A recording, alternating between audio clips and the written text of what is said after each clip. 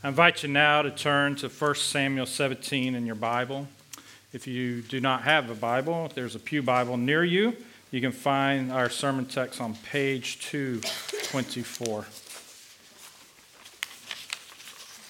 It's a very long chapter. It's 58 verses. We're not going to read all 58 verses, so stay with me as I announce what verses we're reading. Let us hear now the reading of God's holy and inerrant word. In 1 Samuel 17, verses 1 through 11. Now the Philistines gathered their armies for battle, and they were gathered at Socoh, which belongs to Judah, and encamped between Socoh and Hezekiah and Ephes Dammim. And Saul and the men of Israel were gathered, and encamped in the valley of Elah, and drew up in line of battle against the Philistines. And the Philistines stood on the mountain on the one side, and Israel stood on the mountain on the other side, with a valley between them. And there came out from the camp of the Philistines a champion named Goliath of Gath, whose height was 6 cubits and a span. He had a helmet of bronze on his head, and he was armed with a coat of mail, and the weight of the coat was 5,000 shekels of bronze. And he had bronze armor on his legs, and a javelin of bronze slung between his shoulders. The shaft of his spear was like a weaver's beam, and his spear's head weighed 600 shekels of iron, and his shield-bearer went before him. He stood and he shouted to the ranks of Israel, "Why have you come out to draw up for battle? Am I not a Philistine, and are you not servants of Saul? Choose a man for yourselves, and let him come down to me. If he's able to fight with me and kill me, then we will be your servants. But if I prevail against him and kill him, then you shall be our servants and serve us." And the Philistines said, "I defy the ranks of Israel this day. Give me a man that we may fight together." When Saul and all Israel heard these words of the Philistine, they were dismayed and greatly afraid. Now verse 20 through 27. And David rose early in the morning and left the sheep with a keeper and took the provisions and went as Jesse had commanded him. And he came to the encampment as the host was going out to the battle line, shouting the war cry. And Israel and the Philistines drew up for battle, army against army. And David left the things in charge of the keeper of the baggage and ran to the ranks and went and greeted his brothers. As he talked with them, behold, the champion, the Philistine of Gath, Goliath by name, came up out of the ranks of the Philistines and spoke the same words as before. And David heard him. All the men of Israel, when they saw the man, fled from him and were much afraid. And the men of Israel said, "Have you seen this man who has come up? Surely he has come up to defy Israel. And the king will enrich the man who kills him with great riches and will give him his daughter and make his father's house free in Israel." And David said to the men who stood by him, "What shall be done for the man who kills the Philistine and takes away the reproach from Israel? For who is this uncircumcised Philistine, that he should defy the armies of the living God?" And the people answered him in the same way, "So shall it be done to the man who kills him." Now, verse 31. When the words that David spoke were heard, they repeated them before Saul, and he sent for him. And David said to Saul, "Let no man's heart fail because of him. Your servant will go and fight with this Philistine." And Saul said to David, "You are not able to go against this Philistine to fight with him, for you are but a youth, and he has been a man of war from his youth." But David said to Saul, "Your servant used to keep sheep for his father. And when there came a lion or a bear and took a lamb from the flock, I went after him and struck him and delivered it out of his mouth. And if he rose again against me, I caught him by his beard and struck him and killed him.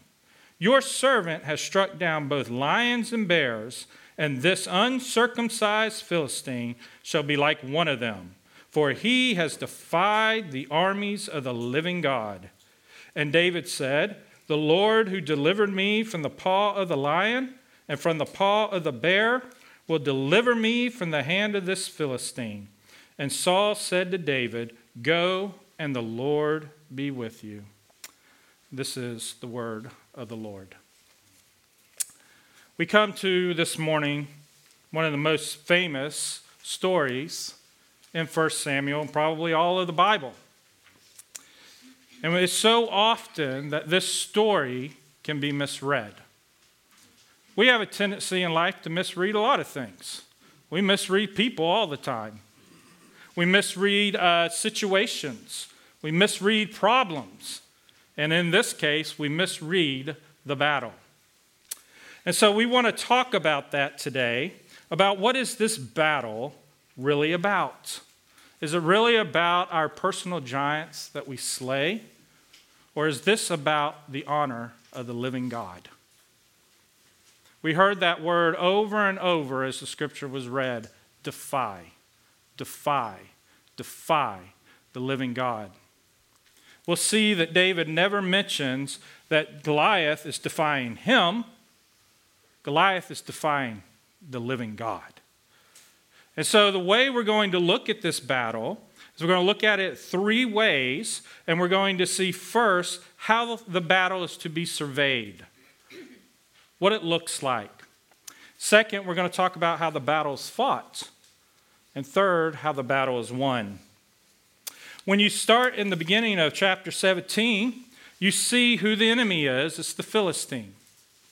Philistine is the common foe of Israel. They fight many times. In fact, the Philistines had taken the Ark of the Covenant at one time and brought it in their temple, and there their god Dagon paid the price, because there they had taken something that belonged to the living God. And so when we look at this battle, the text describes to us where it took place. It took place where the Philistines lived. They lived on the edge of the Mediterranean. They were the cities by the sea. The Word of God would refer to it. And in our understanding, it's the Gaza Strip. It's where the conflict that's taking place right now was taking place there in the Bible. There seems to be a common theme in that area that there's conflict. And what happened is the Philistines had encroached upon the land that belonged to God's covenant people. They had come into the southwest part of Judah. And as they would come, they were going on the path to go to Jerusalem. And so God's people comes out, forms a line. They both get in their camps to get ready for battle. And what we see here is that each were on one mountain, and then the other, Israel, was on another mountain. The Philistines, one mountain, Israel on the other. In between, there was a valley. Nowhere do we see neutral ground, because that's the battle that's taking place. When we're talking about the battle for the honor of God, you're on one mountain or you're on the other. You're either on the mountain of the Philistines, who oppose the living God, or you're on the mountain of the Israelites, where the covenant people of God are. And so we can also see what's taking place in this battle is that Israel is being taunted and ridiculed by Goliath the giant.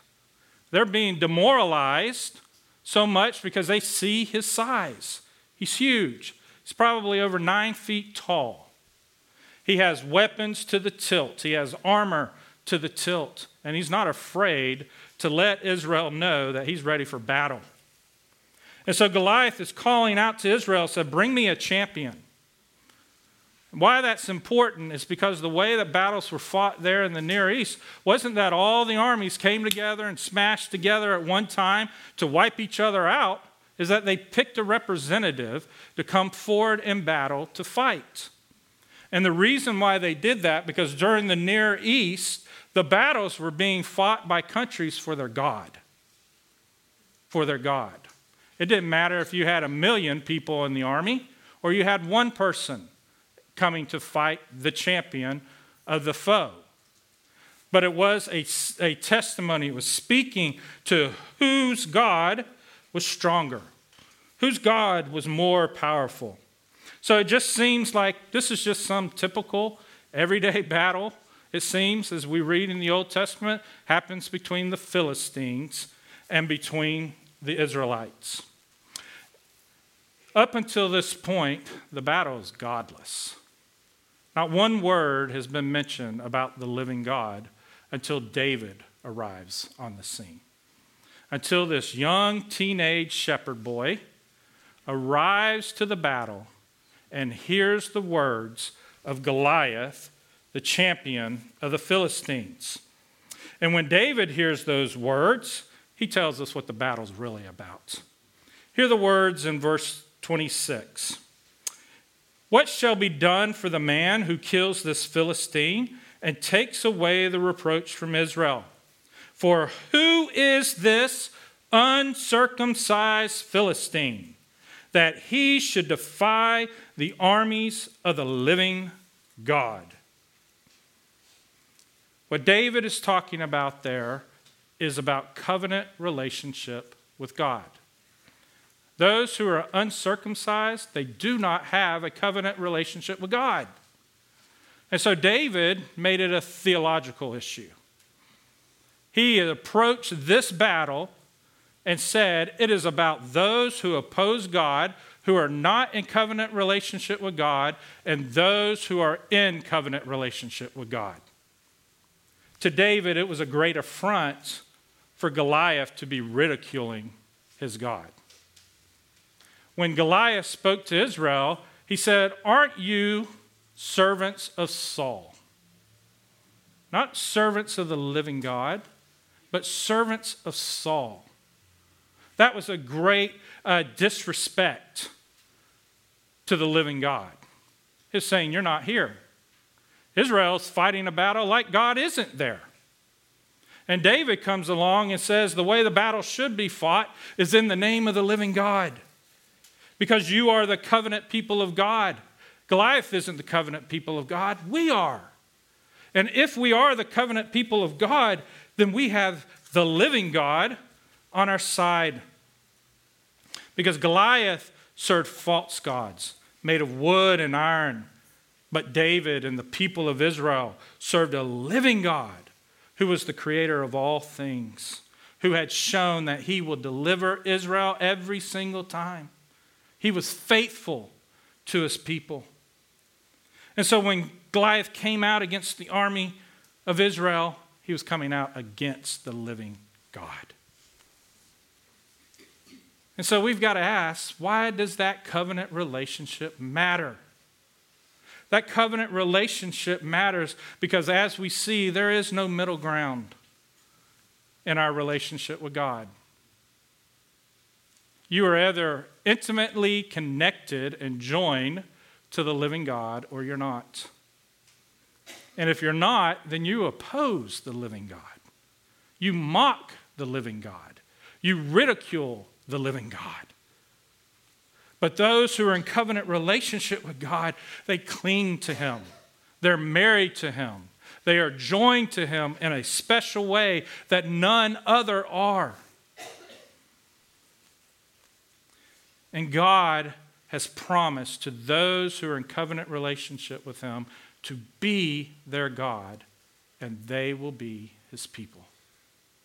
Don't take that lightly. Because if we are going to have a right relationship with God, if we're going to be on the right mountain in the battles that are going to take place in our life, we need to have a theological viewpoint of that. When the struggles in our life come and the hardships come, do we regard God first? Or are we looking at ourselves? Or are we regarding God? Or are we Goliath, where we're saying, look how strong we are. Look how protected I am. Look how preserved I am. Or am I looking like David that looks to God?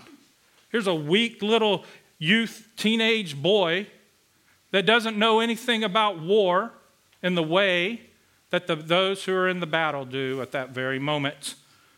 But yet he sees it perfectly. He sees this is about God. And so when we live our life apart from him, we dishonor him. We are living as if the battle of our life or the way that we live is godless. God, you can only have a place in my life when I allow you to have a place in my life. Or I see that you're not here, you're weak. I'm here in the battle, and if I'm living that way, what's my posture? How am I going to be? We can see how Saul and Israel was. They were dismayed and greatly afraid because they didn't see the living God. David, we can't look at any motion or action that he takes, showed any kind of fear whatsoever. And so when we live our lives in a way that God is not regarded, he's not acknowledged, he's not consulted, he's not spoken to, then we dishonor him. The people that were fighting the battle were God's people. And God's people who were fighting the battle had disregarded God.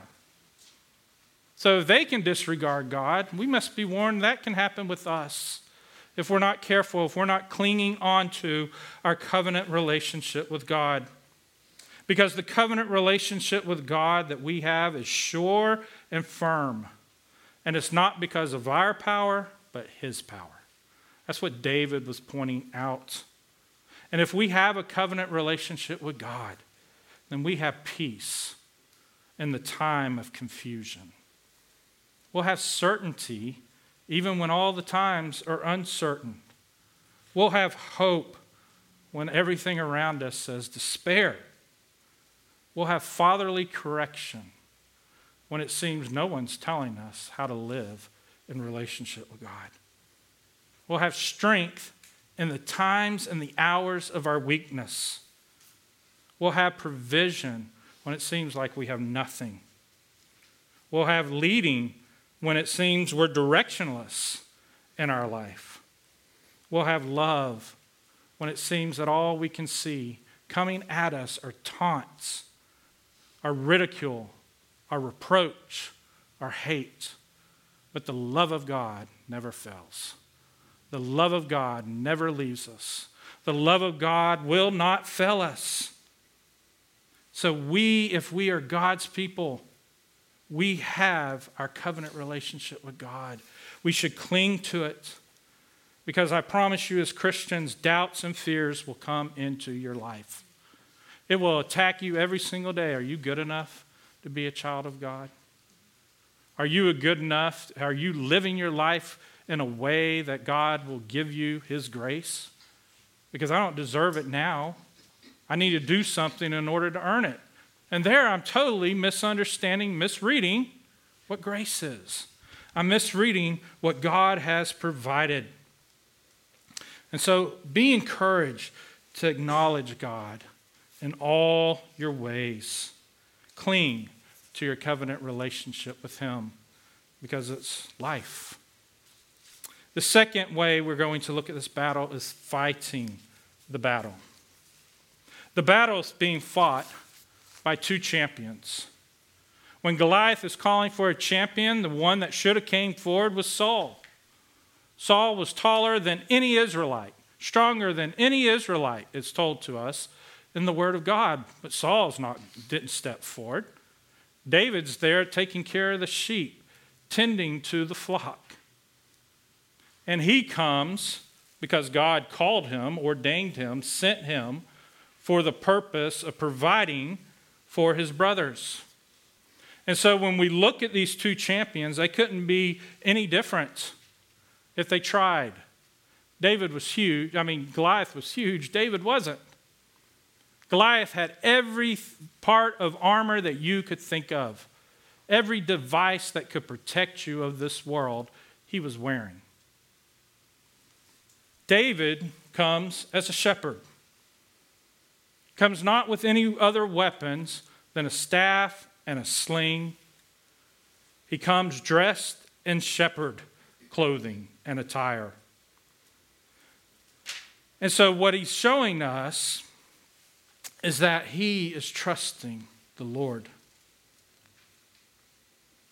Goliath, when he comes to the battle, notice where his confidence is in himself. When David comes to the battle, his confidence is in the Lord. Whose battle is it? It's the Lord's. It's not Goliath's, not even mine. It's the Lord's. It belongs to the Lord. And so his confidence is not in himself. It's not in his provisions. It's not in his tools. It's not in his armor. But it is in what God had done for him already. When he goes and he speaks to Saul, he tells Saul, when I was out there tending to the sheep and the bears and the lions would come up and take the sheep from the flock, I would grab it by the beard and I would take it back. I would kill it. And there he knows that God at that moment provided. God had provided him the strength to overcome. And so there we see that faith must be experienced. David had something that Goliath will never have at that moment, is a faith that has been tried and proven that God has given to him to strengthen him, to bring him to the moment of being called to defend the honor of God. David also had one other thing. He had zeal for the name of God. That burned within him so much that he would fight for God and for his people as a representative of God and a representative of God's people. He would come to the battle to show that the Lord is with us. The Lord has not left us. You've left the Lord because you don't acknowledge him. And if you are the covenant people of God, what does this uncircumcised giant have on the covenant people of God, upon the living God? But yet you're living as if he is more powerful than God himself.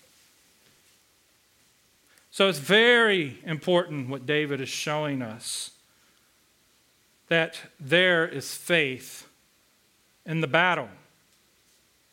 That David was not going to fight in an ordinary way. When David goes and tells Saul what he wants to do, Saul then gives him his armor. Saul puts on the armor, David puts on the armor of Saul, and what's David say? It doesn't fit. I'm not used to it. I'm not experienced in it, so I don't need it. I'm going to go as I know. I'm going to go as I've been experienced and have used. I'm just going with my staff. I'm going with my slingshot. I can't wear the armor. That tells us all that we need to know about faith. Faith is not going to be designed or crafted in the way that the world designs protection. Faith is going to be given by God as a gift to rely upon the strength and the power of the Lord Jesus Christ. So David's faith in God was great. He believed and trusted in who God is and what God had done. And so from that, we should learn that faith will influence our posture in life. Faith's aim, its goal, is not our honor. Faith's aim and goal is the honor of the living God. It is to bring glory to God. Faith is not for me to see that I can overcome, that I've become so strong, and that's it. No. Faith is given to us to see that when I'm weak, I'm strong. Because everything that I'm showing in my life shows I'm not really strong. I'm weak, but yet I have strength in the one who gives me faith, the one who strengthens me. And so if we are going to live to honor the name of God, we need to examine our faith, whether or not it be genuine, whether it's authentic. Because true faith believes in who God says he is. He's the living God. That's what we learn from David. True faith trusts in God's power to deliver and save. True faith is offended at the attacks upon God's name. True faith has experience in God's provision of grace and has been affected by its power. does the sovereign grace of God change the way that you live. True faith is confident in the Lord's will and purpose, not in our own agenda or design. True faith is powerful and can overcome all obstacles and enemies in this world, because true faith has been given to us by God to embrace the victory of the Lord Jesus Christ. That's where we go to our final point, is to win the battle. What's victory look like? Here in our text, we see the battle that's fought. The battle that was fought wasn't given much time, because there, what the text is telling us, it was easy for God to defeat his enemies. What was there had to be the challenge was to show the faith, to proclaim the faith in the living God. And when the battle takes place, it's finished. It's over very quickly. But when we see what victory looks like, David throws his sling, throws the stone, hits the giant in the forehead. The giant falls down. David walks over to the giant, pulls out the giant's sword, and cuts off his head. And the people of God then are encouraged. They're enlivened to fight. Beforehand, they were unwilling to fight. They were scared to fight. They were dismayed, greatly afraid. But now they run after the Philistines, and the Philistines are gone. And then when the Israelites come back after chasing the Philistines, they go in their camp and they take of the spoils of the victory. That's what victory looks like. It doesn't just stop there, because who David is. David is a foreshadowing and a type of the Lord Jesus Christ. It may offend us to hear David cut off the head of the giant, carried it, brought it into Jerusalem and showed it, displayed it. That's not something we're used to. That's not something that we like. But that's what took place here in the Near Eastern time. But David, being a type of Christ, he was pointing to the fulfillment of what was going to take place. Genesis 3:15 tells us about God cursing the serpent. And God curses the serpent and tells him that the seed of the woman is going to crush your head. And when Jesus dies upon the cross, that's what he does. Satan used the power of death to torment the people of God, and Jesus took the power of death and cut off the head of the serpent upon the cross. Jesus brought victory, the deliverance of his people, to proclaim his salvation in a way that may bring offense to those who will not bow down to the living God. The cross proclaims the victory of God. The cross is our victory because the battle is the Lord's. So as we live this life, we should rest in the victory of God. We rest in his victory by believing in and embracing the work of Christ Jesus upon the cross. That's faith. Believing in Christ, assenting that everything that Christ is, who he says he is true, and living according to that belief. We partake in the spoils of Christ's victory. We get to partake and rejoice that the enemy has been destroyed, and the gifts of his grace are ours because Christ has preserved them and has kept them, has given them to us. So keep fighting the good fight of faith, with your end being the honor and the glory of God. Proclaim what Christ has done in defeating the enemy of God's people, death. Show in your life the power of his victory by living in a way that confounds the wise, but proclaims the power of the cross. Because if you are the covenant people of God, you have the living God fighting for you. and he is worthy of all honor and praise.